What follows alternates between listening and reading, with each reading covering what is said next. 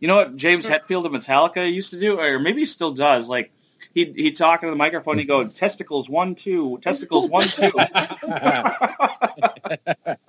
People used to tell me that I looked like James Hetfield from Metallica, and I think it was true. When I was younger.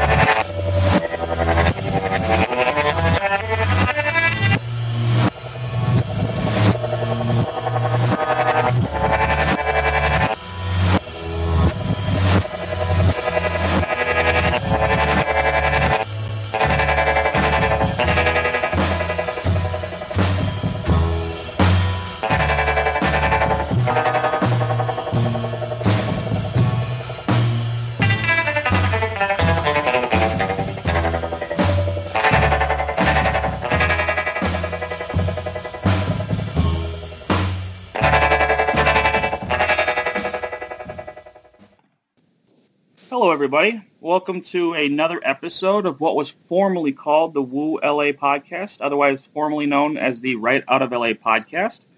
We have been going through a new rebranding that our gracious host, Robin, is going to explain. Hello there. So the site now, which you'll all still be following, and does redirect, so all the old fans will still be fans, so you won't be able to get away that easily.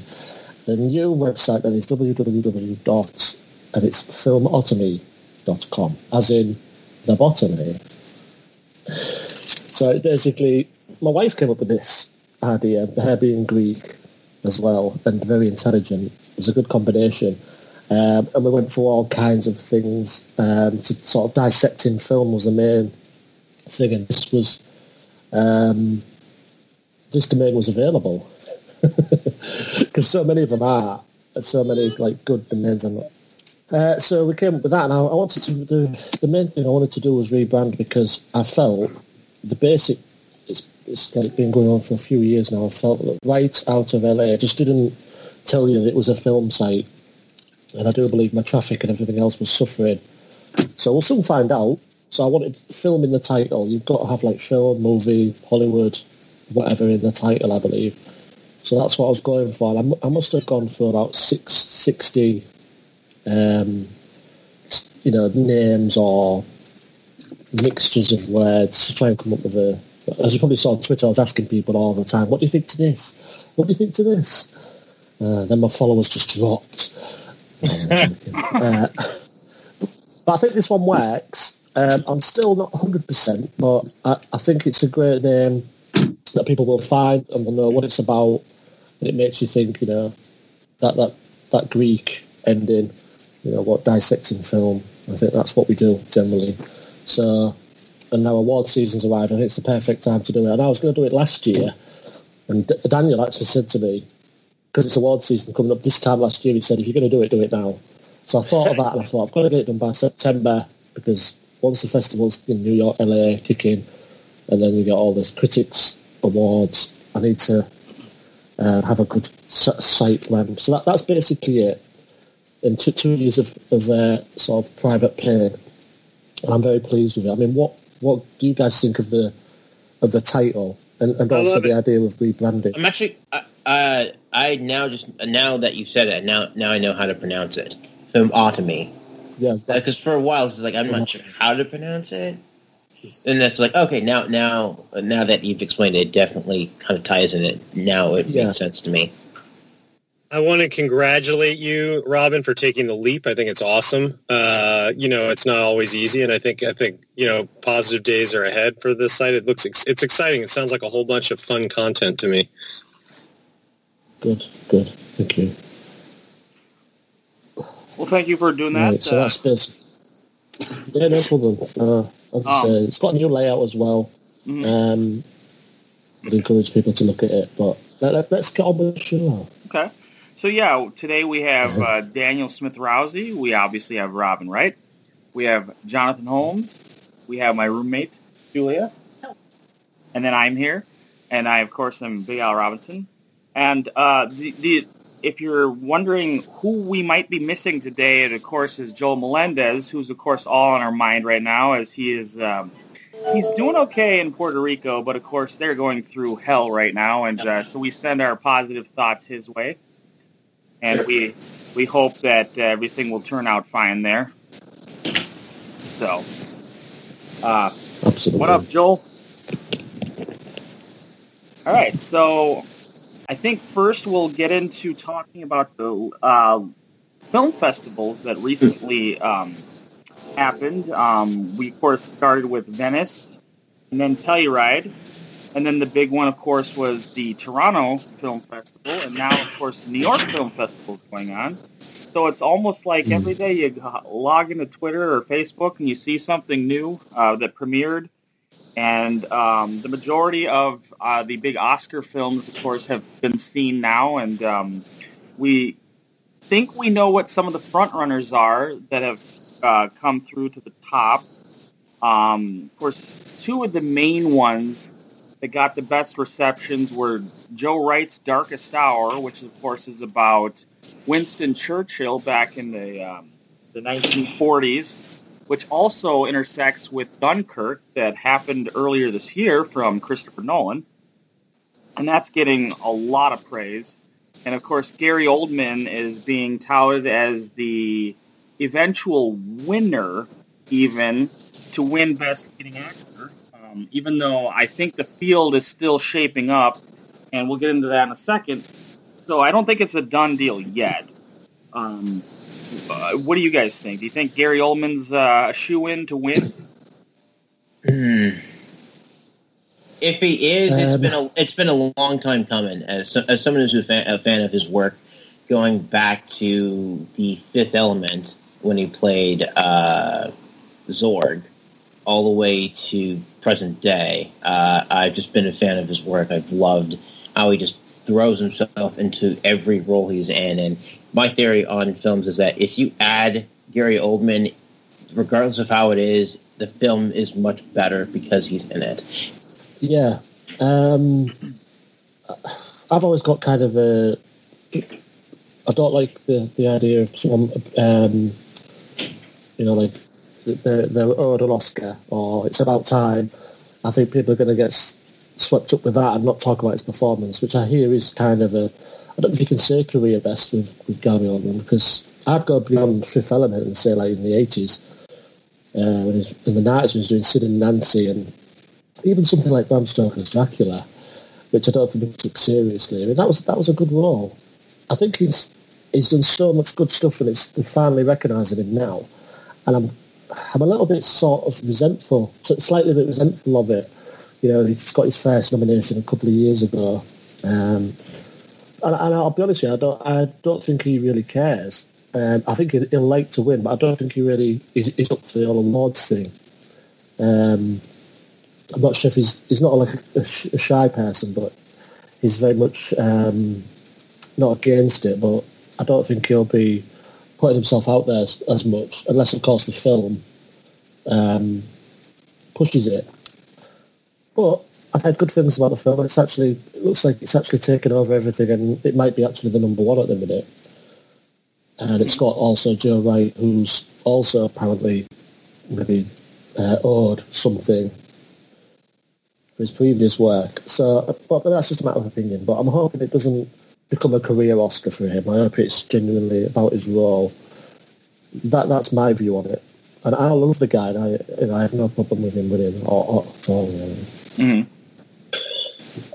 Yeah, I agree with what Jonathan and Robin said. I think, talking the turkey of the race, as far as we can tell from this point, it looks like other stars are aligning in Oldman's direction. I mean, I would say his apparent competition, it's a little early, but Daniel Day-Lewis for that untitled, Paul Thomas Anderson movie, I doubt they're going to give Daniel Day-Lewis a fourth Oscar, even if he turns in, the greatest performance of all time. Matt Damon will probably be nominated for either Suburbicon or Downsizing. I love Matt Damon, and he's probably the only other person who's going to be like massively overdue. But I don't know. I don't know. Based on looking at those roles, they don't look showy enough to, they don't look scenery chewy enough. Armie Hammer is going to get nominated for Call Me by Your Name, but that'll be his first nomination. I mean, they won't feel like they owe it to him the way that, and Gary Oldman is playing in a biopic, and it's, it's British, and you could argue that Churchill is either in vogue because of John Lithgow and The Crown or just because of Trump, because, we need to send it a signal for when, in these post-Brexit, post-Trump times about when, this kind of thing looked good or better or was done by real adults, maybe. So I think that I don't think Oldman is unstoppable. Boy, that is a lot. If I was any other actor's campaign manager, I'd be like, that's a big mountain to climb when you think of all those things. And yeah, Oldman has been a genius forever. I mean, I just watched Prick Up Your Ears, and I was the way he plays off Alfred Molina. It's a 30-year-old movie, but boy, that is like a fantastic Stephen Frears old movie. I mean, I don't know. He's. Sometimes the career Oscar is also the Oscar that they deserve for the performance. Now, maybe I'll be watching this going, oh, God, Oldman's just chewing scenery and this is silly. But I don't know. I suspect he'll allow the subtlety. He'll bring in the humanity. I mean, knowing him. Another star aligning is that Dunkirk doesn't have a lead role to fight with him about. I mean, I don't know. I see a lot of stars aligning. Am I crazy? That's what the forecast looks like for me. We might end up having kind of a showdown in the end between A Darkest Hour and a Dunkirk. But that showdown helps Oldman if it is the showdown. You know what I mean? Because Dunkirk obviously is not going to have a lead, competing. Right. Now, Julia, you're a fan of Gary Oldman, right? Yes, I am. Commissioner Gordon. Yeah, we give him first from The Dark Knight. But, I remember him even going as far back as True Romance and Leon the Professional, where he was completely unhinged. It'll be interesting to see what happens there. Now, the other film that did really well, Telluride, and then I think it may have played as New York or at Toronto as well, is The Shape of Water, Guillermo del Toro's new film. And of course, this is where we start introducing the genre element into the race, because it's sort of about a science experiment. There's a fish man, and we have Sally Hawkins kind of meeting the fish man and falling in love. So it's kind of a fish out of water story. Yeah, there you go, fish out of water. Literally. And it definitely looks romantic, but it also looks kind of like it's got a little bit of horror elements to it, maybe. Unless the trailers are just sort of giving us sort of the wrong idea, but I don't think so. I think I'm reading the trailers right, and it looks like it's kind of a mix between Pan's Labyrinth and Crimson Peak. Is that the vibe you guys get from it? Yeah. And of course, everybody's now talking about. No, sorry. Go ahead. No, well, that's another, to me, if Michael Shannon is going to get a nomination for that, I don't know if he is, but that's another person who I feel like would easily lose to Oldman playing Churchill. Well, because, again, people don't win for sci-fi roles, almost ever. It, never happens. They get a nomination. A Sigourney Weaver or a Charlize Theron or whoever can get a nomination, but to win for acting in a sci-fi role is next to impossible. But anyway, go. What were you going to say about Shape of Water? Oh, I was just going to say that that just like we were talking about Gary Oldman a second ago, Sally Hawkins is now being touted as the front runner for Best Leading Actress. Well, hey, maybe I'm wrong. I'd love to be proven wrong about sci-fi roles winning. I don't know. Mm-hmm. Well, I think that it's really going to tug at the heartstrings because she's playing she's either mute. I think she's mute, right? Yeah. Right. Playing that Holly Hunter piano card. Yeah, exactly. Right, maybe. But I think both Darkest Hour and The Shape of Water are probably the two big ones that came out of Telluride. And as we know, Telluride's been the place lately where the Best Picture winners come from. They don't necessarily always premiere there, but they at least play there. And but then from Toronto, we added another big one with Lady Bird, the latest. Actually, it's Greta Gerwig's directorial debut, and I think she also wrote the screenplay, so she could be a double nominee. Plus, not to mention, Saoirse Ronan is also, just like Sally Hawkins, being hyped up as a candidate for Best Leading Actress. And, of course, Lady Bird is not about Lady Bird Johnson. It is actually about Greta Gerwig's own life.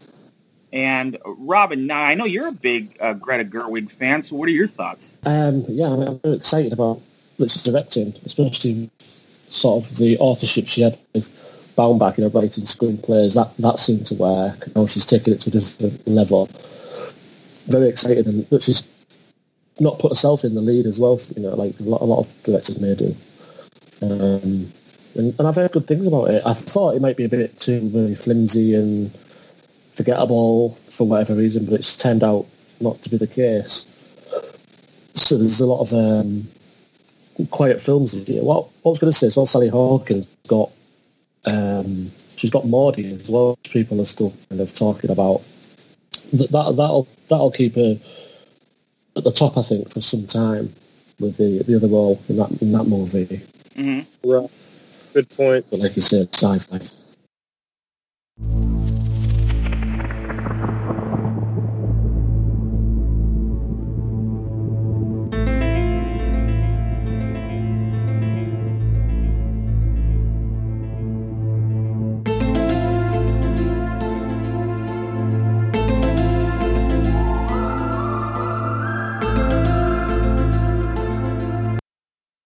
What I was saying is that since you brought up Sally Hawkins, Maudie,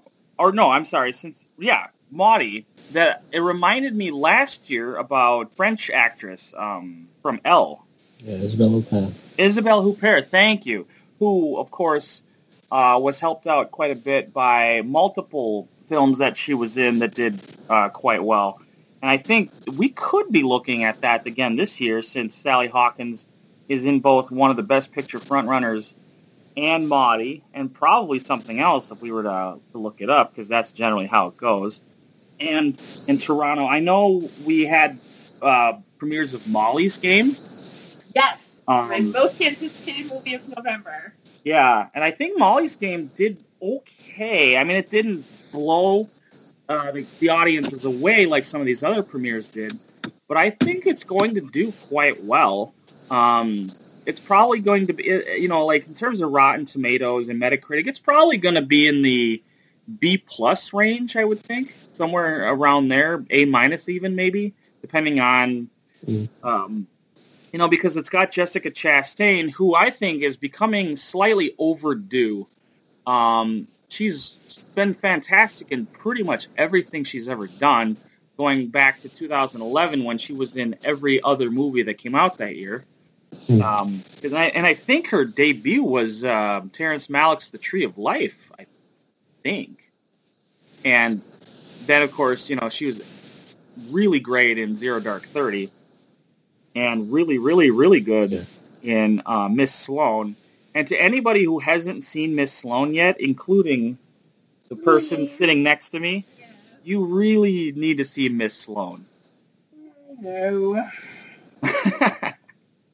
I'm just kind of skimming through the review on Variety for Molly's Game. And, yeah, they're pretty much raving about Jessica Chastain. Are they saying anything about Idris Elba, though? Not from what I can see. They're talking about Kevin Costner a lot. Oh, yeah, and Kevin Costner, of course, had the goodwill from last year's Hidden Figures. So, yeah, he's doing all right for himself. Also premiering at Toronto was, of course, we had the winner itself, 3 Billboards Outside Ebbing, Missouri, the next film from Martin McDonagh. And I just watched the trailer again, and my God, I am so excited for It looks Coen-esque, but also just looks really like the language of Tarantino, sort of a mixture of the two of them, but maybe not so much violence. Although you never know. I mean, the trailers don't necessarily show any violence, but we have to figure what that movie is about. Probably has some violence in it, or at least I'm kind of hoping it does at least. And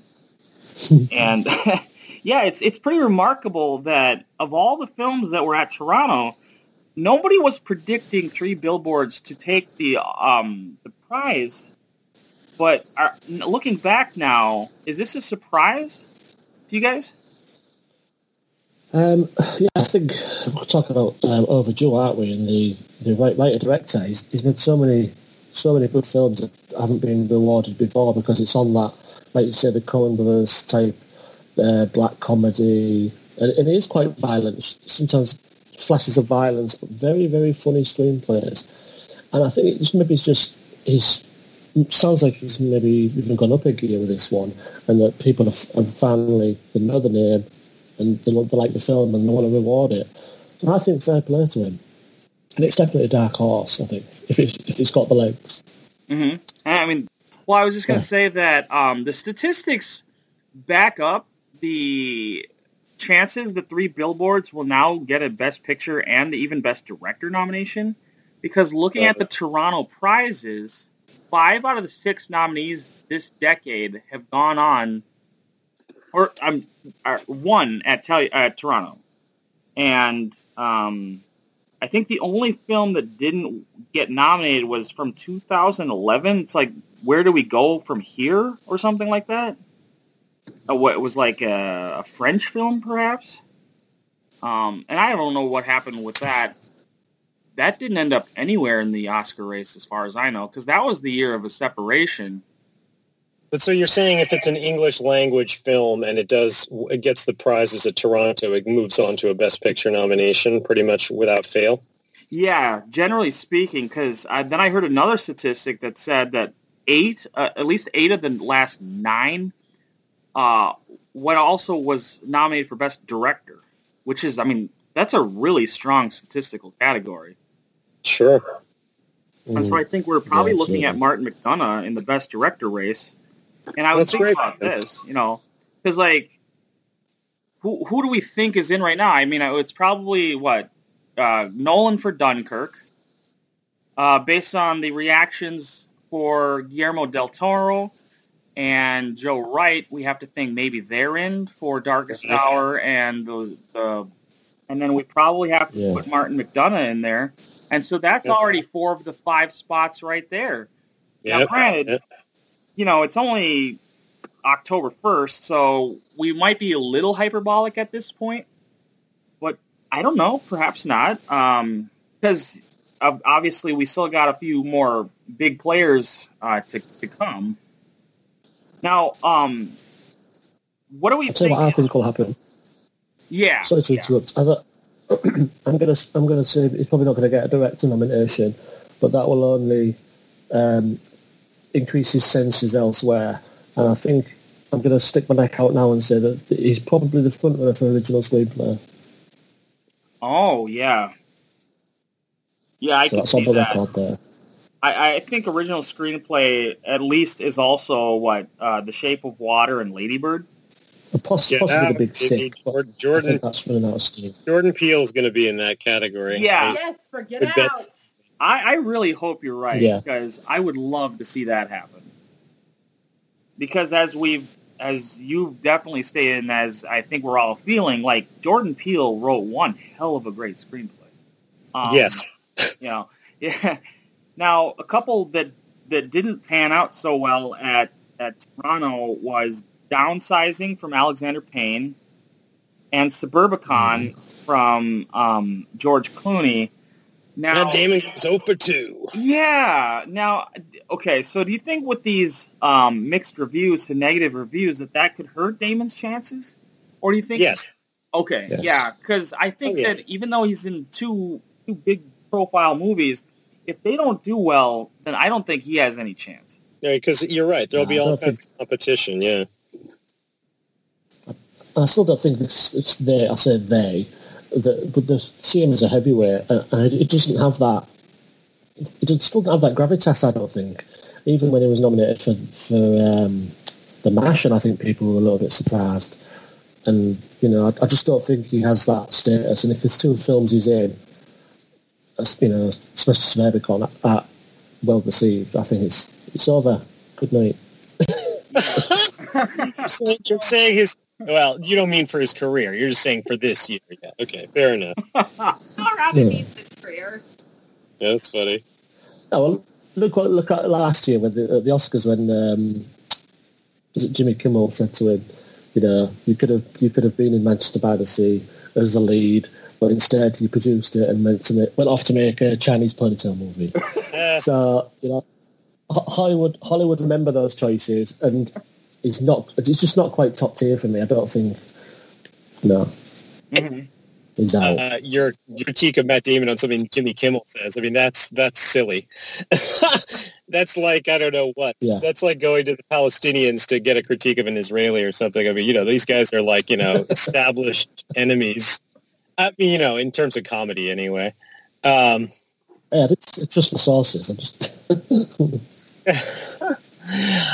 I feel like there's a rationale to getting Matt Damon in your movie. Like, if I had this whole thing about Matt Damon compared to Leonardo DiCaprio, which is something Bill Simmons always talks about. He's got the most popular podcast in the world. He says every DiCaprio movie would be just a little bit better if Matt Damon were cast as the lead. Now, granted, Bill Simmons is he's a homer. He'll be the first to tell you he's a Boston guy. He invented that whole thing about people being homers. But the thing is, I think if I would cast Damon. I'll tell you what it is. It's not because DiCaprio is not better. DiCaprio is probably just as good an actor as him, but the idea that your guy doesn't yet have his Oscar and he might get it for your movie. I thought that was a good reason to cast DiCaprio like 4 years ago, 5 years ago, get him now before he gets the Oscar, because then you have all this free press about potential Oscar chances. I mean, you're probably right. These two movies are going to bomb or not bomb, but Damon's not going to get nominated. But I'm saying going forward, it's actually, I think there's a perverse logic where that you almost get the guy before they get their statue rather than waiting until after they have it, because you have a more chance of getting gold yourself. I don't know. Maybe I'm crazy. No, after I saw the trailer for Suburbicon, the first thing that immediately popped into my head was, this is Matt Damon's American Psycho. Right. Which Christian Bale was not nominated for, by the way. Which he should have been, quite frankly. Sure, yeah. I think they barely knew who he was, it sounds hard to believe. But it's like, you wouldn't, I mean, what did they saw Empire of the Sun? They're supposed to remember the kid from that? I mean, who knew then, Yeah. Oh, well, they all ran to see Newsies. Yeah. He was the lead. Oh, geez. Well, what were they thinking, forgetting about that? I don't talk about Ode. Come on. Christian Bale's not owed a thing. His fighter accent was handsomely rewarded. I mean, they don't have to give him a second one this soon. They may, but I don't. He's not owed. Yeah. Oh yeah, because there was that Christian Bale movie that premiered. Sure. Yeah. Well, where are you guys on films anyway? Did you finish up with Host Steels? Okay, so what I was saying is that nomination, I think it could happen, but there's no chance that it has any. Well, it's going to happen against Dunkirk and Blade Runner, and I just think that in any year, like, you do not want to go up against both Dunkirk and Blade Runner, and especially if everybody thinks that Roger Deakins is finally going to be due. I'm looking at Sasha. Hey, Al. Yeah. You must know Sasha's like Best Picture Awards tracker on like the right column on the right side of the site. You know what I'm talking about, don't you? Yep. I'm just looking. She has 15 movies there. 15 movies from Darkest Hour, Dunkirk to a bunch of other movies. She doesn't have Blade Runner 20. She doesn't have it. It's not there. Really? And she's seen it. She can't spin that line of like, well, I don't put she's written about it. She said, da da da da da. You got to see it on the big screen. So you can't. There in the back in the day, Sasha would say, "Well, I never put a movie there until I've actually seen it." Mm-hmm. She's got movies there that I doubt she actually has seen, like Molly's Game. But anyway, my point is, why do you think? Is she crazy? Maybe it's a typo. I mean, clearly. Are we getting off the Blade Runner train before it even left the station? What's going on here? I'm not 100% sure she listens to this podcast. There is. Yeah, I thought she did.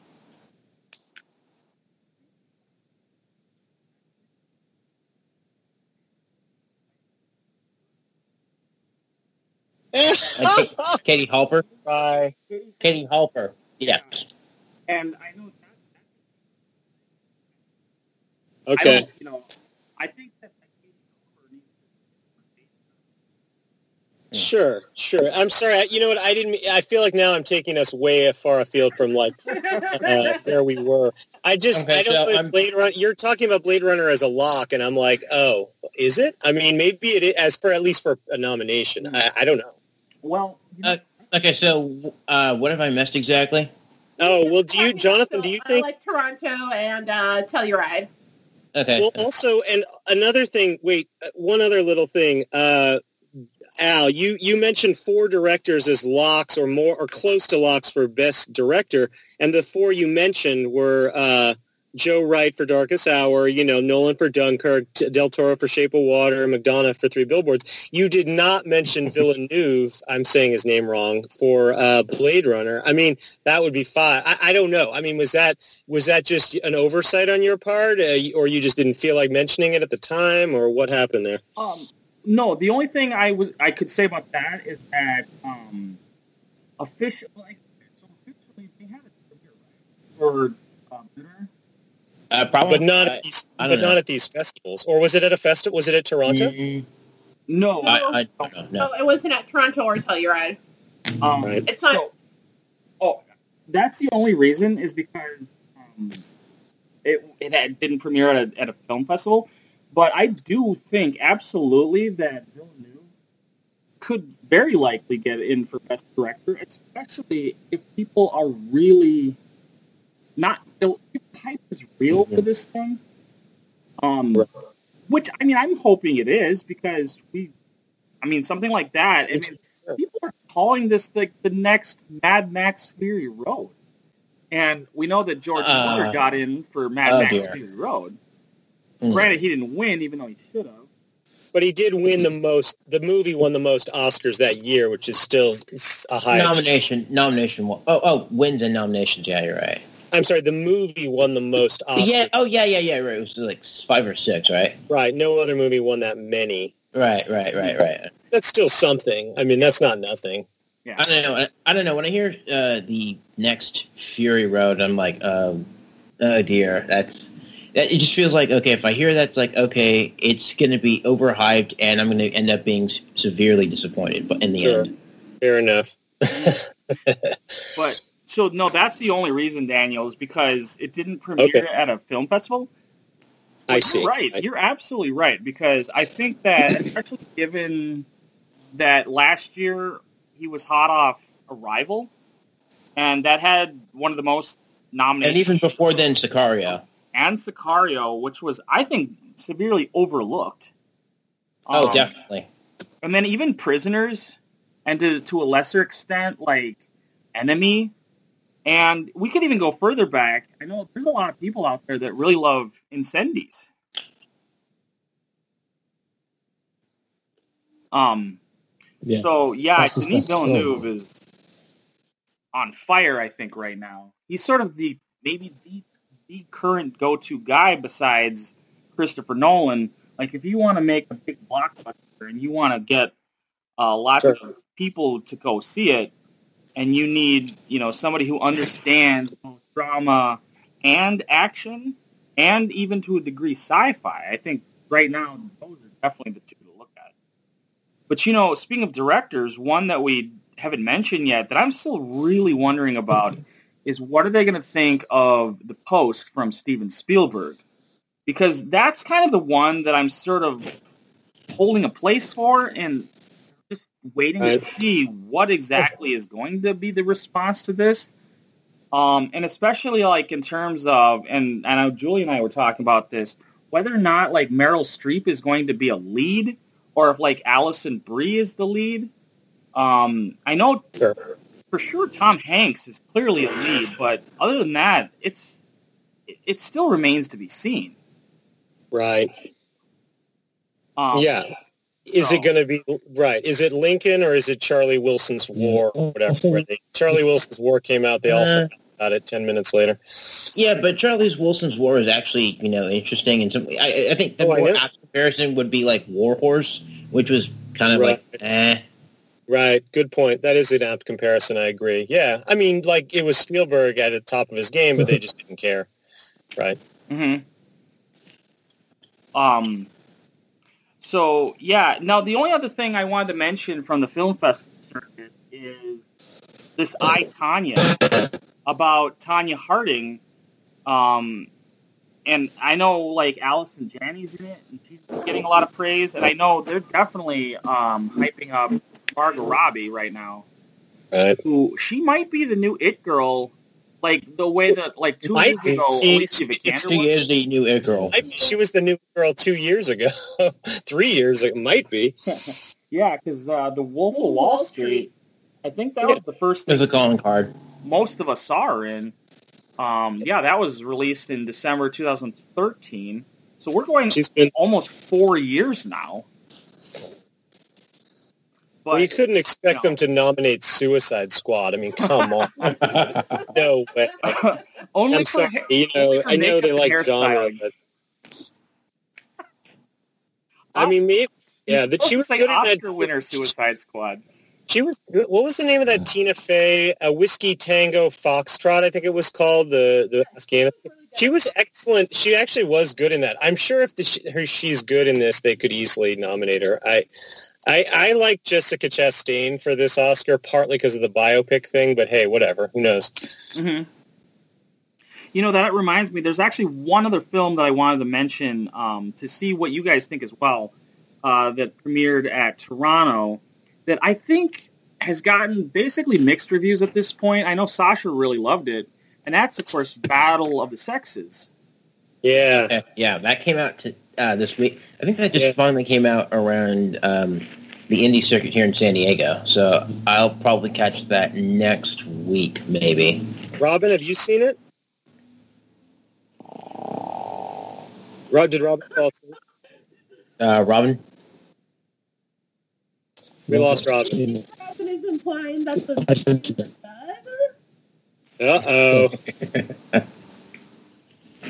perhaps? Robin, you want to speak for yourself? Did we lose Robin? That's funny. No, I was going to say the silence is deafening. Makes a great podcast, too, when it's like 10 seconds. Are you trying to say something? Are you on mute right now? Oh, no. His voice is normally so low, you can't understand. I don't know, guys. no. We hear you a little bit. Robin? Yeah, I think there's a lot of static coming in and out. And Oh, he's no, gone. and there he went. Oh, dear. Hope he wasn't talking on the baby monitor. He's upset with me, and, who can blame him? I mean, honestly. No. Yeah, nice try, Gibson, again. Okay, well, let's try adding him back in. But you're right. Al, I've loved, so far, this is a great festival rundown. I don't know what to say. I was going to see Battle of the Sexes last night, but I went to Mother so I could keep up with you guys. So I'll have to give Battle of the Sexes We'll get to that later. next. Just on his own. Oh, I know. But I don't know what to think of Battle of the Sexes. I feel like Emma Stone got her Oscar a year early. It kind of reminds me of like Russell Crowe winning for Gladiator, but then the next year he comes out with A Beautiful Mind, and they're like, or Sandra Bullock when she won for The Blind Side, and then came out with Gravity when she probably should have won for The Louder Than More Than the exactly. You said it well. exactly. Like, oops, well, okay, we screwed this up, but now we got to give it to somebody else. Or she could pull a Tom Hanks and win it both years. Who knows? Yeah, the thing is, yeah, possible. It didn't Tom Hanks that he was in a drama that had made $300 million at the box office, which I don't think Battle of the Sexes is going to do. True, but so yeah, maybe. True, but a performance usually, I feel like if the performance is worthy enough, it should be considered either something that should be nominated, or it should be the winner. I mean, I don't know. It's a novel idea that's time may not be here yet. I want to agree. My thing is the Oscars are so into parity, Parity. Oh, yeah. In a way that, the Golden Globes, they'll give Jim Carrey or whoever, the same award 5 years in a row. They don't care. But the Oscars are not that way, and they've made it very clear that they think, they'll space it out. They always do, or they often do that. I mean, it's really rare when they don't. Right. Well, I'd be excited for Emma to win back-to-back Oscars.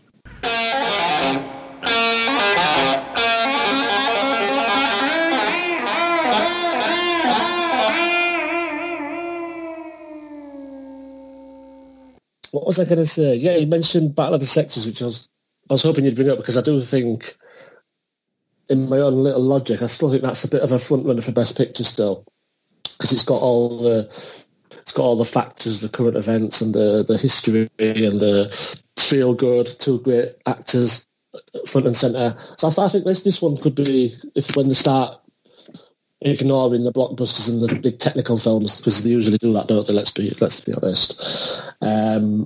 So that's my opinion on that. And I think the directors, which is a man and a woman, we mentioned directors earlier, I think. Like I said, just carry on without me not sure what's happening. I really wanted to hear him talk about Mother. Well, you are going to have quite the editing souffle. A nightmare. I mean, this is going to be a piece of cake today.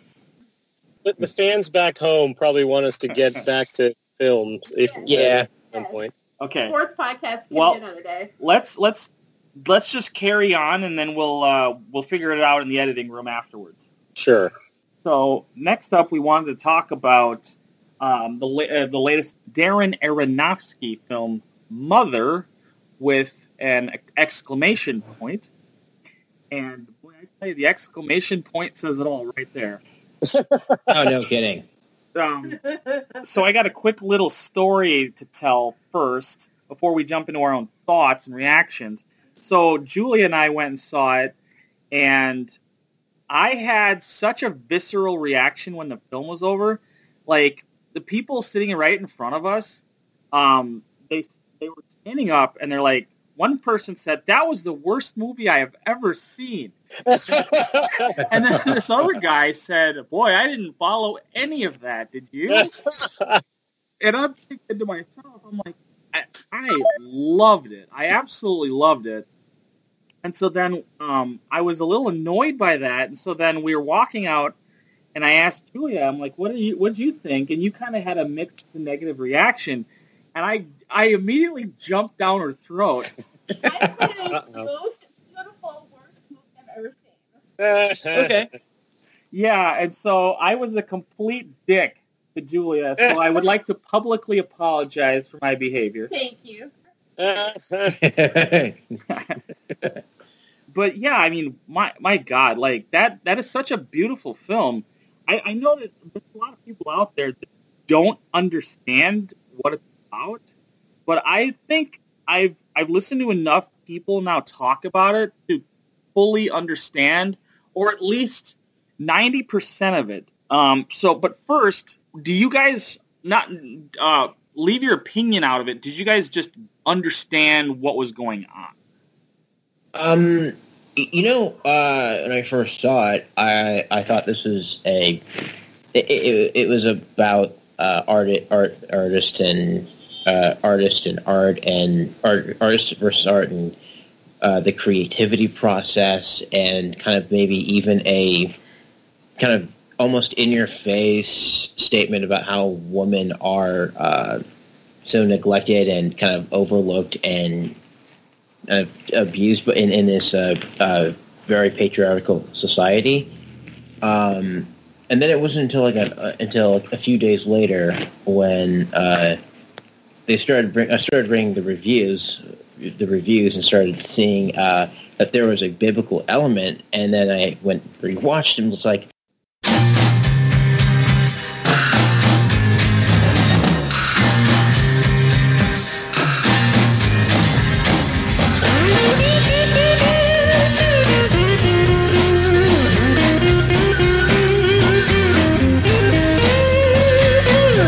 do I start at the beginning again, or do I just kind of like...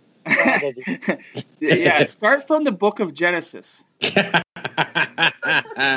Okay, so in the beginning there was man, and then it was good.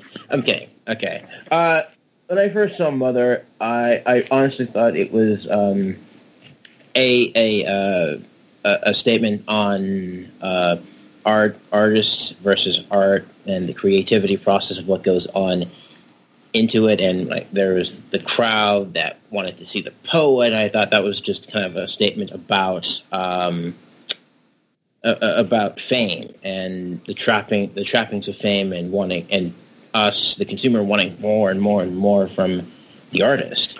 And partially another aspect I thought, which I still think, is that it's also a statement about how women or muses are who do help, who are just as influential in creating art, are usually overlooked and or just straight up neglected and almost abused by us as a patriarchal society. And it wasn't until when I got home, actually a few days after, when I started actually reading the reviews and saying that there was a biblical element to this film, mostly a biblical element. I had to go back and rewatch the film, and when I saw it again, it's like, okay, yeah. And now I'm starting to kind of see, especially really early at the beginning, where Michelle Pfeiffer and Ed Harris break into the poet's study, and they see this beautiful crystal vase thing, and that's supposed to represent the apple, and when that shatters, it's Adam and Eve taking a bite from the apple from the tree of knowledge, and the original sin of mankind, or the fall of man. And I just started seeing more and more biblical allegories, and I thought, this is actually really all subtly well done and extremely brilliant. Mm-hmm. And I think, again, seeing it a second time, I feel like, you know what, it can be all of those things and more, probably. It's one of those movies that you can just kind of like watch it again and again and just see, and then pick up some completely new from a new angle that you probably haven't seen, you wouldn't have seen again. Yeah, is that now, Daniel? Is that the take that you had too? Yes, I didn't see it a second time, but I actually did have a similar reaction, very much like Jonathan's. I thought when I was watching it that it was about like the creativity process, somebody being like a rock star or some other very overcome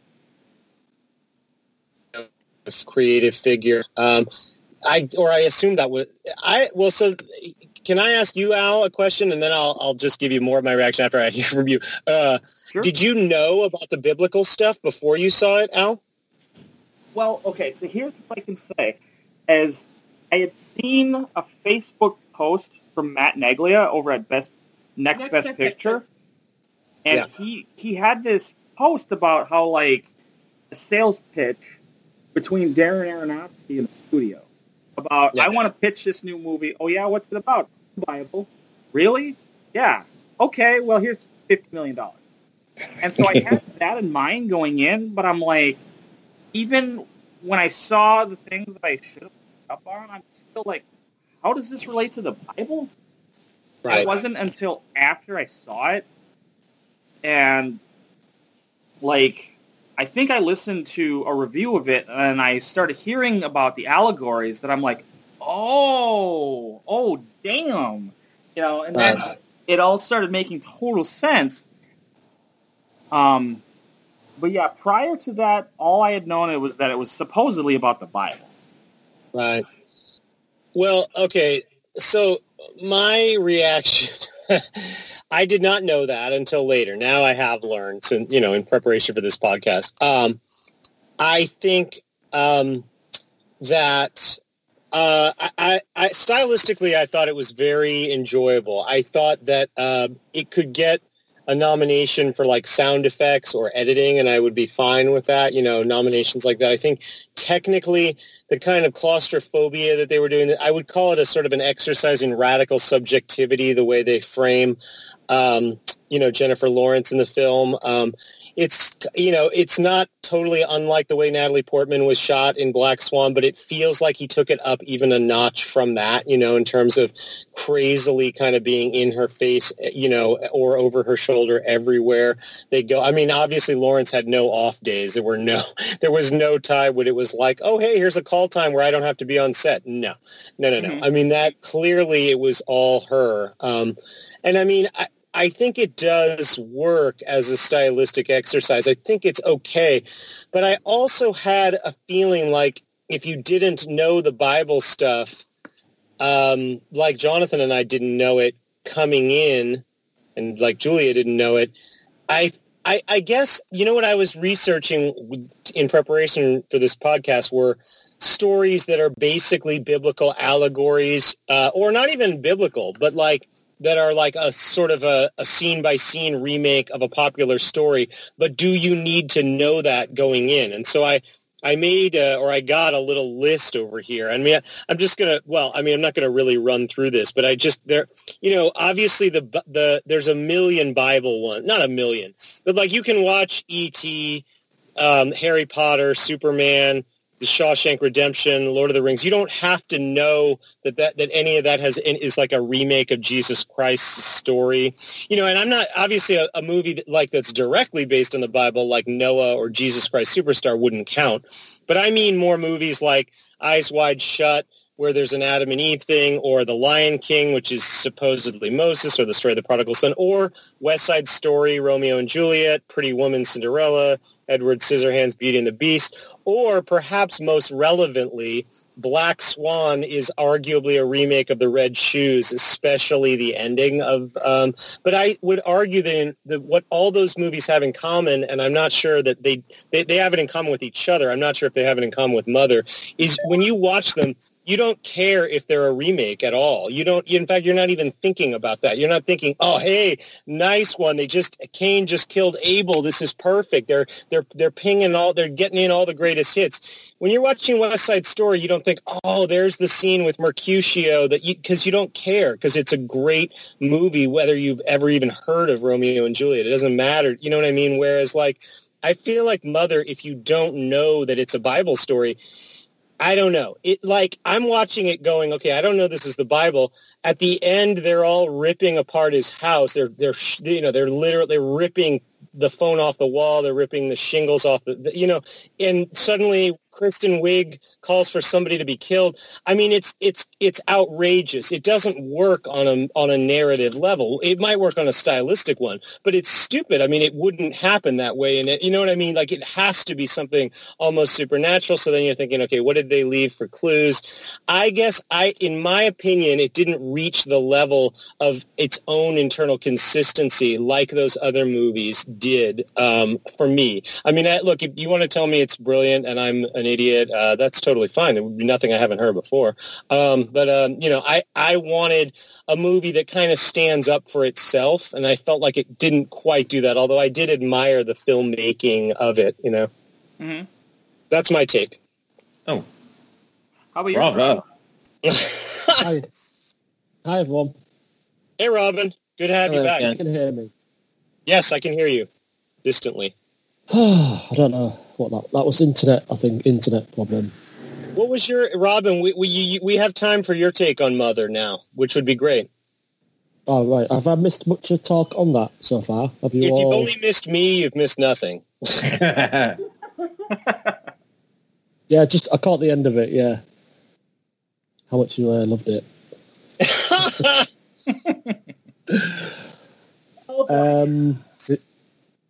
You want my take on it?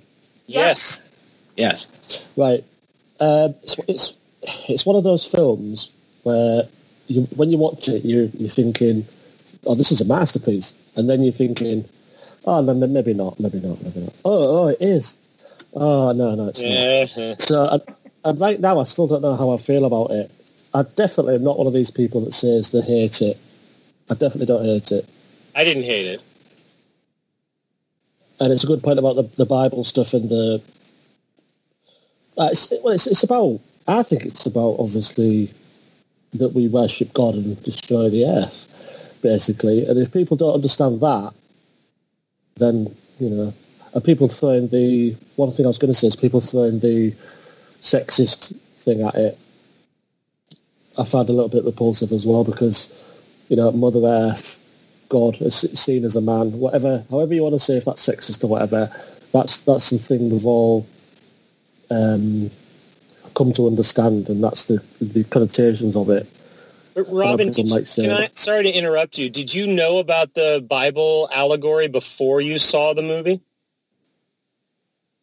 I knew there was parts of that. I knew, obviously, that Aronofsky, I'm not sure if he's a fan of the Bible, but he likes to put it in there. The same way, I suppose, more subtly, Paul Thomas Anderson likes to put a bit of Bible in there. Magnolia, for example, which is a big example. Mm-hmm. But this one, yeah. And people are gonna watch this and be like, "Oh, symbolism, so obvious." And I don't think Aronofsky really cares how obvious it is. And people are going to say, "Oh, it's so sexist, the way she's treated," but it's almost like a perception of nature is how we see it. It's not Father Earth, is it? It's Mother Earth. And that scene at the end, which is extraordinary, when it's like every cut, there's more people in the house, and there's more destruction. It becomes like a war zone. It's just like stuff we see on the news all the time. It was almost like the last 100 years of history in 5 minutes. Is one way of interpreting it. And I'm a man, so I wasn't really offended by it, but the whole sexism thing. I thought the guys in it were knobheads. I'm not proud to be a man watching that. Do you know what I mean? But what do you guys think? Am I wrong? I didn't. If you're hearing people call it sexist, I'm not hearing that. I mean, I'm not hearing that either. This is the classic. Mad Men is a show about sexism partly, but that doesn't make Matthew Weiner a sexist. They're showing it. Showing it is not the same as endorsing it. I don't think when you have Jennifer Lawrence as your obvious lead in every scene, I don't think we're saying this is a self-hating woman. I think we're showing that she's trying to do her. I think the movie's on her side. I mean, I didn't see sexism, honestly, or no, not really. I don't know. Yeah, it's just the way they called it sexist. There's a couple of people. I'm not going to mention the names. I know one particular kid I know. I call him a kid. I hope he's not listening. But he absolutely hated it. The most sexist thing he's ever seen. And I just think there's one way you can look at this film, and that is one way. But you might as well stop going to the cinema if that's how it's going to be. Because I thought I watched it and I thought, right, okay, so this guy's really inconsiderate. The house is a mess. These people are coming in and dropping stuff, touching things they're not supposed to, and she's just there with a very small voice, just like, and most of it is her reaction. Jennifer Lawrence is absolutely magnificent, by the way. I don't think she's ever been this good. And she's tidying up after him. And I can see why people would think, "Oh, that's really..."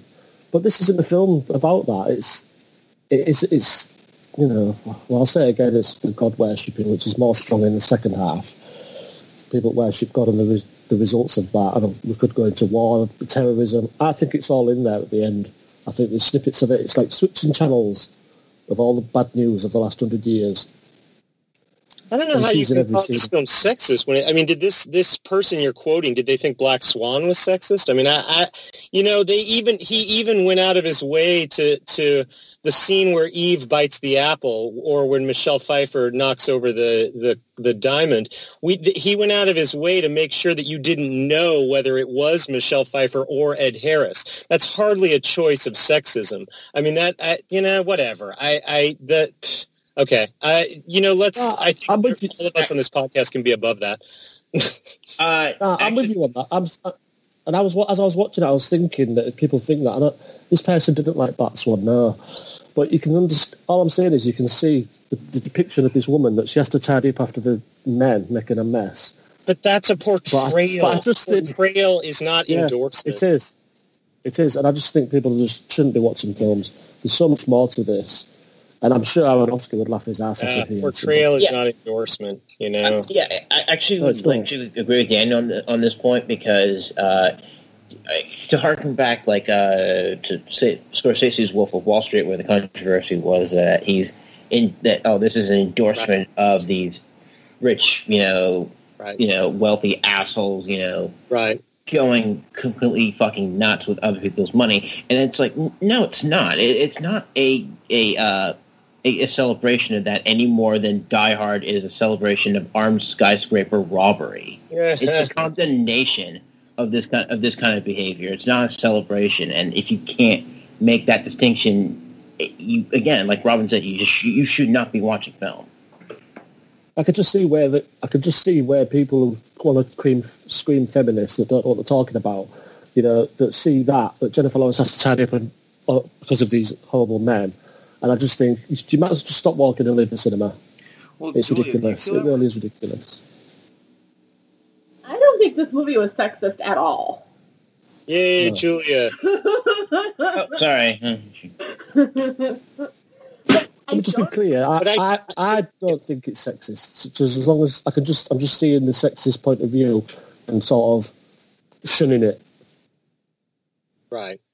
I just think the issue for me is internal consistency if you don't know the Bible stuff. I mean, if you know the Bible stuff, then you're watching it going, oh, so she just gave birth to Jesus and now all those people are killing him just like they killed Jesus. Oh, what a clever movie. But if you're not thinking that, like me and Jonathan weren't the first time we watched it, then you're thinking, Jesus, this movie just killed a newborn baby. And that's what I thought, Daniel.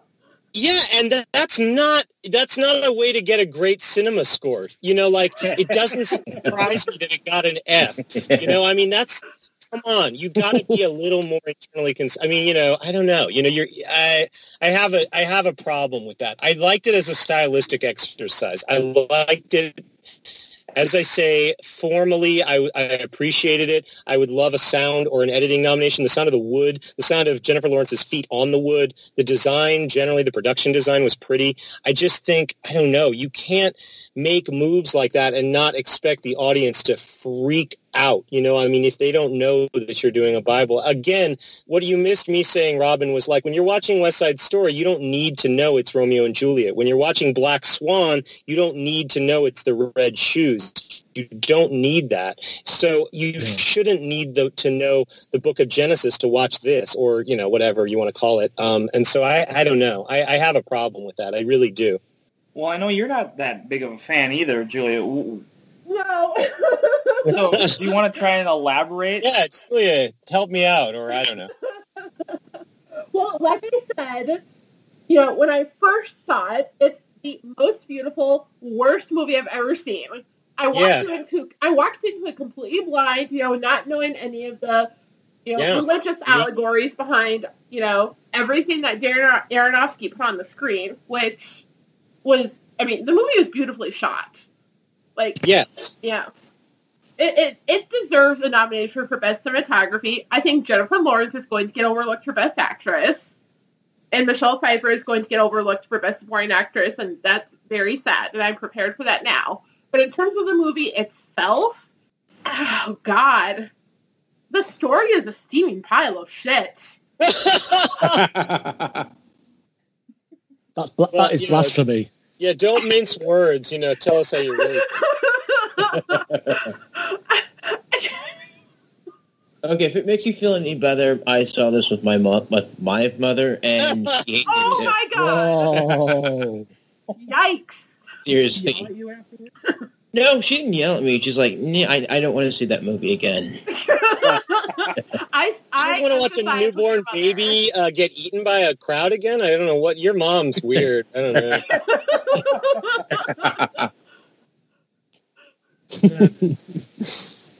But Aronofsky's like, that's my mother you're talking about.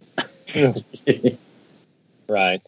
But go on, Julia. No, but just I don't know. I just had a really hard time following all of this fanfare around Javier Bardem and just I liked it. But yeah, it's fine.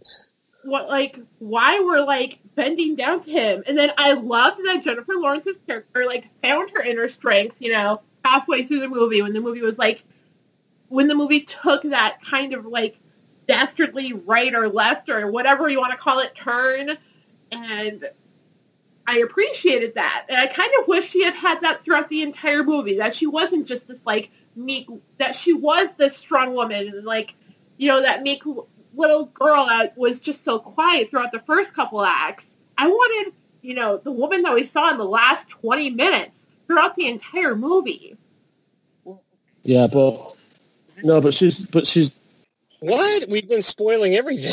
Okay, but I mean okay, because you had me at dead baby. Honestly, you could describe this movie shot for shot to Eric, and I think you could describe this movie to the ends of the earth. People would just need to see it to understand. Right. There is no spoiling it. Well, okay, what I mean is I can explain most of what it is and the reasons for the choices. All right, so starting with Jennifer Lawrence's character, the reason why she's so meager is because, as best as I understand it, she is literally playing Mother Earth. And so she cannot defend herself because also the beginning of the film, the house is basically the Garden of Eden, and she's right. trying to build paradise. And Javier Bardem is God. And so then once Ed Harris shows up, he is essentially playing Adam, who is the first man. And then, of course, you see him getting sick in the bathroom. Ed Harris. Oh, wait, did I? Yeah. Okay. Yeah. Ed Harris, right. Ed Harris, the visitor, plays Adam, and you see him, losing a rib in the bathroom. And we have to assume then, once that gets, something, I think he throws up something in the toilet, and that becomes Eve. And then she shows up the next day. Then, Eve is the curious one, and she is also the one that's tempting. And so the glass, whatever that thing is basically the forbidden fruit. And then once that breaks, like you guys are saying, that is original sin. Then the reason why, they go on to, when Javier Bardem, God, writes the poem, I believe that is the New Testament. And then she's like, yeah, it's perfect. And then from there, everything turns to shit.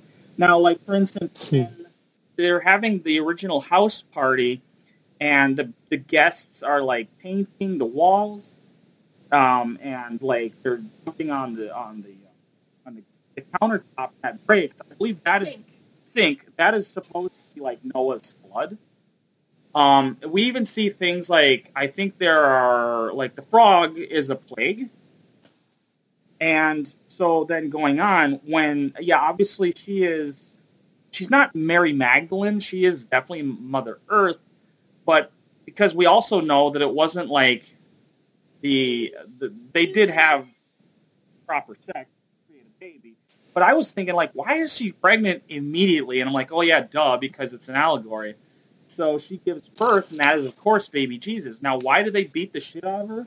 Because that's humans beating the shit out of her. That is directly a metaphor for global warming, and especially, the fact that that's when she finally gets tough and decides to fight back. And you notice how, like, her defense against everybody, including God, is to burn the oil. I think that is also a message being sent. And especially the fact that, like, right at the end, when the earth is rebuilt, and she wakes up and she's somebody else, because I think the metaphor as well is that no matter what we do to this earth, God is just supposed to be there to rebuild it back to perfection. And the allegories are insane. Like, you know, again, like the Adam and Eve, and then Cain and Abel, and then all the plagues, God and Mother Earth. And so, I just think it's great. And you're right, Daniel. Like, if you're just looking at it as a story and you don't understand what all these things mean, then, yeah, it's hard to read like that. And it's kind of a fully undeveloped story. But looking at the allegories and the metaphors, I think, to me, it plays very, very well. It is pretty consistent. Some of the things are a little bit hard to understand. Like, I'm still struggling to understand what the yellow stuff was that she was drinking. The magical elixir. Do you guys have any ideas what it could have been? Manna from heaven? I don't know. Frankincense? No, go ahead, Jonathan. Sorry. Oh, I honestly wasn't totally sure. Yeah, either medicine to keep her strength up. I'm not entirely sure. Mm-hmm. I read, now that I'm going on sites that have tried to explain the movie, I read that is also a mystery to some people too, like what that exactly meant. But see, Al, I feel like it's not enough to defend it by saying, well, it got all the bits right. I mean, that's my whole issue is I take issue with that, the premise of that defense in the first place, because I think, I don't know. I've seen Romeo Must Die with Jet Li and Aaliyah, you know. I'm sure. But Daniel. That's not. It's not as good as West Side Story. Now, if you tell me, well, but yet Jet Li and Aaliyah got more of the scenes right. They squeezed in Shakespeare's, Act 4, Scene 2, and the West Side Story totally forgot to do that. Is that really a defense of the movie being better than West Side Story? That doesn't hold water for me. You don't get credit for just pinging, the stories right. You have to, especially a movie like this that dares to kind of, I don't know what, it dares to kind of not be about. It's not saying directly that it's the Bible. It does, nobody's with the Bible or, you know what I mean? Like they don't actually tell, it's not Noah, Russell Crowe's not playing a guy named Noah who's getting on an ark, and trying to get to each There's no Emma Watson. So if it's not direct, then I don't know. You don't get to defend. It needs its own internal consistency. And, when Jennifer Lawrence walks into that room 20 minutes before the end and, cops and thugs are shooting each other and there's that fire and explosions in the room, that makes no sense. I mean, that comes from nothing. There's no internal consistency. I mean, you can't, if you don't know it's about a Bible, you don't know it's like what, and I do think, I noticed that Jennifer Lawrence was telling people right before it came out that they realized they needed people to review it that way. I need a better defense than that. I give it that it's stylistically lovely, or, I'm with Julia, basically. It's a beautiful, but kind of terrible movie. I'm kind of with Julia. I'm on Team Julia. That's my answer to that. Al, I want you to mount a defense that has nothing to do with the allegories. Right. Well, I was thinking about maybe trying to write like my follow-up thoughts to the review that I wrote, because I wrote that review literally like minutes after I got back home from seeing it. And so all the thoughts that were brewing around in my head, I'm like, I was just trying to spit them out because I'm like, I want to get them out before I sort of get boggled down by them all and confused and everything. Because you're right. I mean, it's sort of a merry-go-round of just craziness. But yeah, I'm thinking about trying to write another think piece about it, where like maybe I can try to explain why some people like it and why others don't. And I think that would be kind of interesting, maybe like look at it from both ends, because to look at this film from both sides, I think would help people to, I don't know, like come up with, like if you can explain why you like something and dislike it, I think that's a healthy way of looking at it. Whoa, hey, that sounds like something I would say. My kid has been screaming, so excuse me. I want to amend it. I didn't think it was shit. I just thought it could be more weird. Mm-hmm. Hey, baby crying. I can relate to that. Look, just give me 2 minutes. No, you're fine, Rob. Well, do we, Jonathan, do you want to start your rant about... Yes, give us some Death Note, baby. Before I really get to that, I wanted to just say you brought up that you should probably you can understand why people like it, would love Mother and why others wouldn't. And from my experience, when I first seeing Mother twice, I definitely I harken back my experience to Mother with. When I first saw The Tree of Life, and I feel like both movies are similar in the sense that they're both abrasive. These movies are not easy to take in like once. Like I've seen The Tree of Life like about 4 times since I saw it on the big screen, and to be fair, I still fucking hate it. I still think it's pretentious bullshit. And again, fair warning, I'm not a Malick fan. I've just never been big on his work. But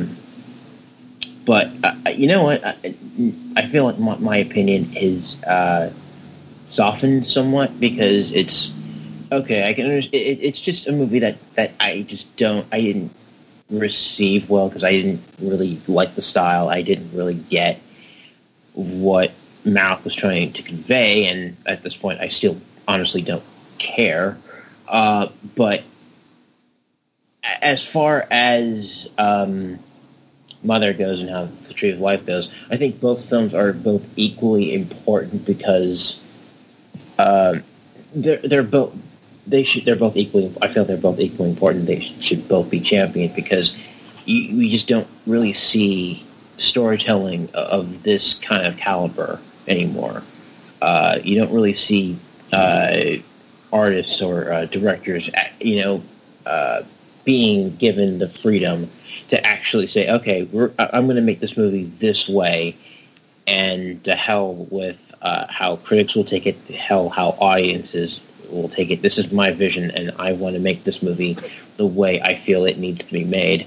And I think we should definitely give Paramount Pictures a ton of credit for just letting Aronofsky make this movie the way he saw it and the way he needs to tell it.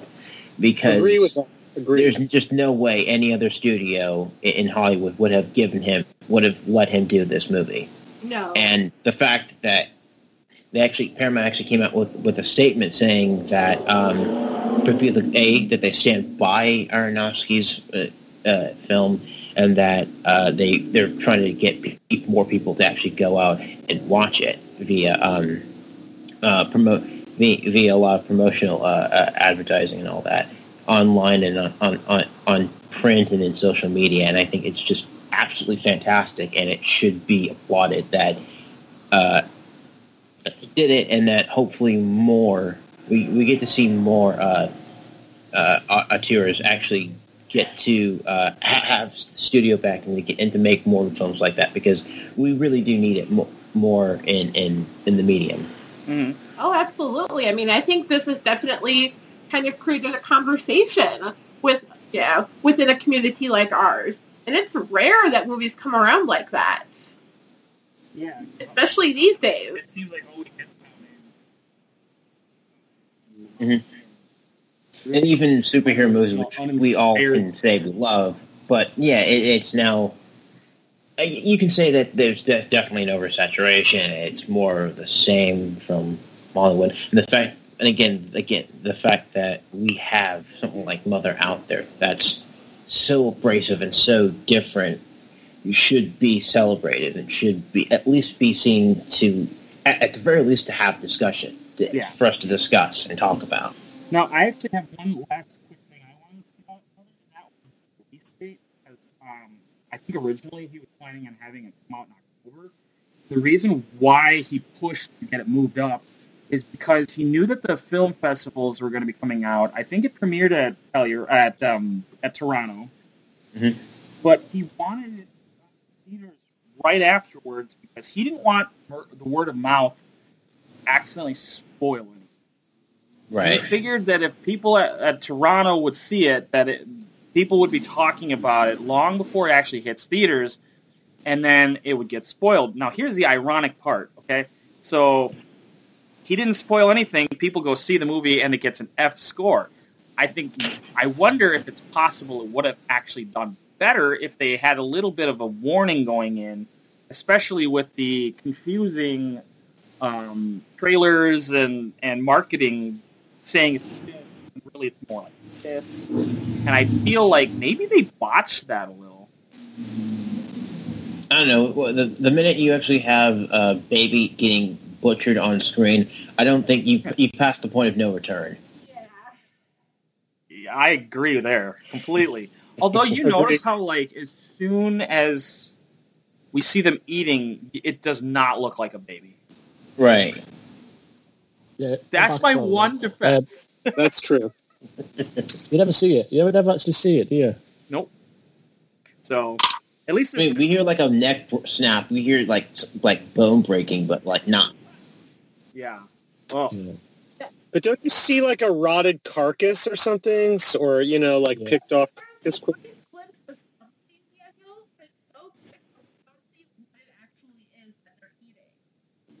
Right. So, we're supposed to assume that it's the baby based on, Jennifer Lawrence's reaction to the whole thing. That was, like, one of the things that I absolutely hated because I love babies. It was very uncomfortable. Like, there are some parts of this movie that were very uncomfortable for me to sit through. Oh, yeah. Very uncomfortable. Not a warning, but, like, something that says... no babies were harmed. In the making. No babies were actually harmed during the making of this film. The baby Jesus is still just fine. Yeah, the last movie I felt that way about was Eraserhead. Now, I have to deal with David. There's all these David Lynch people that I deal with online all the time who will defend Eraserhead as like one of the greatest. It's like one of their 10 favorite movies of all time. I'm like, really? You both watched Eraserhead? Because that last 20 minutes of Eraserhead, I'm cringing. I don't know. Maybe it's because I'm a dad, but like, I can't handle that. I don't know. I mean, so thank you. I could use what you just suggested, Al. How about we have that little disclaimer on that movie too? That's all I'm asking. Hell, when we do our worst movies of all time, I'm pretty sure I'm going to nominate Eraserhead. I appreciate Eraserhead as a stylistic thing, kind of like this Aronofsky thing. But boy, I don't know. It's hard for me. I never need to see it. Does anybody here love Eraserhead? Anybody like some big David Lynch? Robin, are you some huge David Lynch guy? Then you think Eraserhead is one of the greatest movies ever made? No, I don't think it is. No, it's not. I like Blue Velvet and Mulholland Drive, but no. Yeah, those are way better films. I love Mulholland Drive. That's a terrific, outstanding one.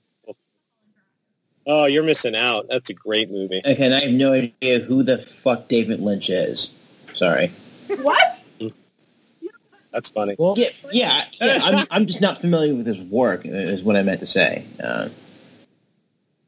Nice. Whoa. Well, hey, you got some I know. I claim to be a fan of film, and I don't really know who David Lynch is. It's weird. That's because you're spending you've watched Tree of Life 4 times. You need to watch something else. Yeah, that's probably it. And you're watching Death Note. Yeah, all of that, right? Is that your segue? Yeah. Okay. All right. Death Note. I should probably start with a disclaimer, or not a disclaimer, but an apology to Ghost in the Shell. I was harsh on Ghost in the Shell the last time we talked about it on the podcast. And I actually wrote a review for my site where I just finally was able to kind of jot down what I felt about it. And when I started writing, I realized I didn't really hate this movie. I had seen it a few times after its initial release, and it's not a movie I hated, but it is something that is so disappointing because I felt like the filmmakers, especially Rupert Sanders, I thought they did their homework on just on the visual aspect of the film, the aesthetics. Music, sound effects, the look of the film was absolutely gorgeous. I just felt that the story and this iteration of Ghost in the Shell I felt like they were just trying to please both fans who were mega fans like myself and newcomer audiences who really don't know anything about the franchise, and they didn't really succeed in telling really satisfying either camp. But I would gladly take Rupert Sanders actually, kind of doing his homework on Ghost in the Shell rather than whatever the fuck Adam Wingard did with Death Note. So I would say, I guess to segue into this, Death Note is a well, for those who don't know, Death Note is a psychological thriller written by I'm having the notes in front of me. Sugimi Oba and Takeshi Obata, who did the illustrations. It was originally it was in manga form, and it came out in weekly Show and Jump comics. And the story is about this kid named Light Yagami, brilliant, who's a very brilliant student, but extremely bored. And one day he comes into contact with the Death Note, which he picks up and starts reading it. And says, if you write the name of someone you know into this book, they will die. And when you hear something like that, you think, oh, that's just BS. There's no way that if I write in so-and-so's name, that person ends up croaking. So he does this. So Light Yagami does this for the first time, only to find out, holy crap, that person died because of me. And then in comes Ryuk, who is a Shinigami, or a death spirit in Japanese culture. He is basically kind of just egged on by Ryuk to continue using the Death Note for his own nefarious ends, which in this case, Light decides to use it to cleanse the earth of the criminal element and become a god and bring true justice to the world. And Ryuk mostly does this because he thinks it's just borderline amusing to see this arrogant little shit actually try to carry this out to fruition. Unfortunately, the local police aren't amused by this in any way, shape, or form, and there's a task force created in order to stop Light, who now goes under the alias as Kira. Now, his father, who is who was a detective, also heads this investigation. And when they can't really find out who this Kira person is, and when the body count starts to pile up, Interpol brings in their best and most brilliant detective, who's only known as L. on the case, and from there, it's just a think of it like if you've ever think of it between like Sherlock Holmes and his nemesis. Oh god, now I can't. Yeah. Professor Moriarty, and engaged in a battle of wits and who can figure out the other's identity and kill them before more chaos ensues. And that's essentially just kind of Death Note, the clip notes. And here's where the movie comes in and fucks everything up. Light Turner, I guess who's played by Nat Wolff, plays the version of Light Yagami, and in that movie, he is basically a fucking idiot. I mean, an absolute idiot. He's nothing like Light Yagami. He's not brilliant. He's not just downright. He's not a megalomaniac, even though they try to turn him into this guy who's clearly on an ego trip. But none of the qualities of the anime version of Light Yagami really ever shine through once.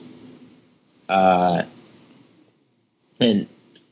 so the same thing goes with L, who is again a brilliant, who basically matches Kira like beat for beat in being clever and trying to deduce who the other is. And there's maybe there's maybe a little bit of that in there, but it's so few and far between that about midway through the movie, L just comes right out and says, with about 10 minutes of screen time, and deduces that Light Turner is Kira, and then actually confronts him saying, "I know you're Kira," and the two just go back and forth, and it's just so badly done that it just drives me nuts how this film even came about. Also, how the Death Note works is you write someone's name in the Death Note. What happens is that person suffers a cardiac arrest or a heart attack, and they die within 30 seconds. And here, and in this film, that only happens like once, and that's towards the tail end of the film. What happens is that you write in this version, you write down the name of someone who you want to die, and then you say how they die, and it basically just becomes like a very gorier version of Final Destination. Yeah, that's exactly what I was going to say. It's almost like Final Destination does. Yeah, and it's just. Yeah, and it's like, am I watching Final Destination or Death Note? And it doesn't work. It becomes too gory and just too dumb to actually take seriously. What was that now? Wish Upon? Wish Upon. I think it had. The one with Ron Phillippe. Okay, yeah, I probably didn't see that. She basically like 3 or 4 wishes, and then she end up, all becoming like really bad, and just shit happens after that. Everything goes to hell. No, it's actually Grace Moritz. It's Zoe King. Oh, that. It's kind of easy to get those two mixed up. But that's too bad. I don't know. Maybe I'll just skip one overall. Jonathan. Yes. Willem Dafoe. Oh, actually, that was probably I'd say that's probably the better thing about this, because he actually does kind of get the character's kind of insanity and kind of the devilish intent of Ryuk. So I thought they got that part right, but everything else was just fucking shit. Well, as I said, I only made it through like the first 20, maybe 25 minutes of this before I had to like do something else because it was just so bad. Every time I would hear Willem Dafoe, I would just immediately think, "Oh, yeah, Osborn, Spider-Man, yeah, same character." Da-da-da-da-da. And I'd be remiss if I didn't bring this up. There's another person in this film, Mia Sutton, who's supposed to be Miss Aname, who is kind of Keela's love interest, sort of. So she's like the girlfriend. Yeah, well, in the anime, she kind of is. She's just mostly someone for Light to have around, so he doesn't feel any less sociopathic than he already is. But Mia Sutton, that's the character's name in this version. She is basically just a full blown. She morphs into a full blown psychopath, and I'm watching this and I'm like, she could have been Keela very easily in this movie if you wanted to gender swap, because she is everything that kind of like Yagami was in the animated version. She's smart, she's clever, she is just very nefarious.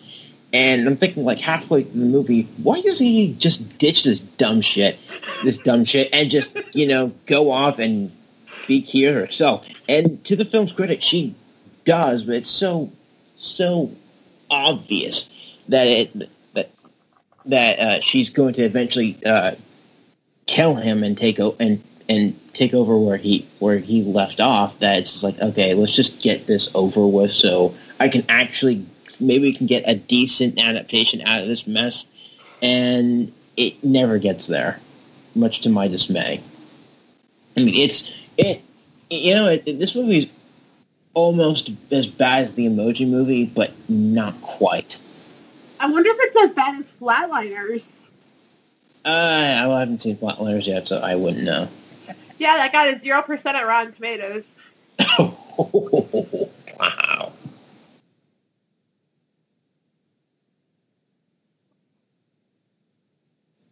It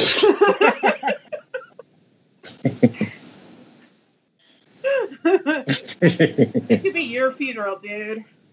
Well, I saw that they brought Keeper back. Yeah, that's just what I need to get out. So okay. Sorry. Yeah, I was just thinking. I love Jonathan's summary. We should also probably wrap up before we lose our audience this time. Yes. Oh, they're probably like, they're talking about Death Note. Fun. Walking away. Sorry, everyone. No, they flatlined for the high. All right. So, for this episode of Filmotomy podcast, and we hope all you listeners continue to follow us, and we're all on Twitter, and as far as I know, we're all on Facebook as well. And just go to filmotomy.com and read all the good stuff that Robin is posting there. And yeah, and we'll let you know as soon as this posts and everything else. So I hope everyone is having a great weekend, and I hope that Joel is doing okay in Puerto Rico. Oh, definitely. I hope he's doing all right too. Yeah, and that'll be it. So thanks for listening.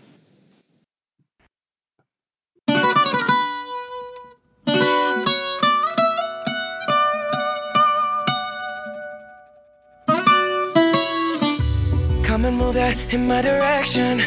So thankful for that, it's such a blessing, yeah. Turn every situation into heaven, yeah. Oh, you are my sunrise on the darkest day. Got me feeling some kind of way. Make me wanna savor every moment slowly, slowly.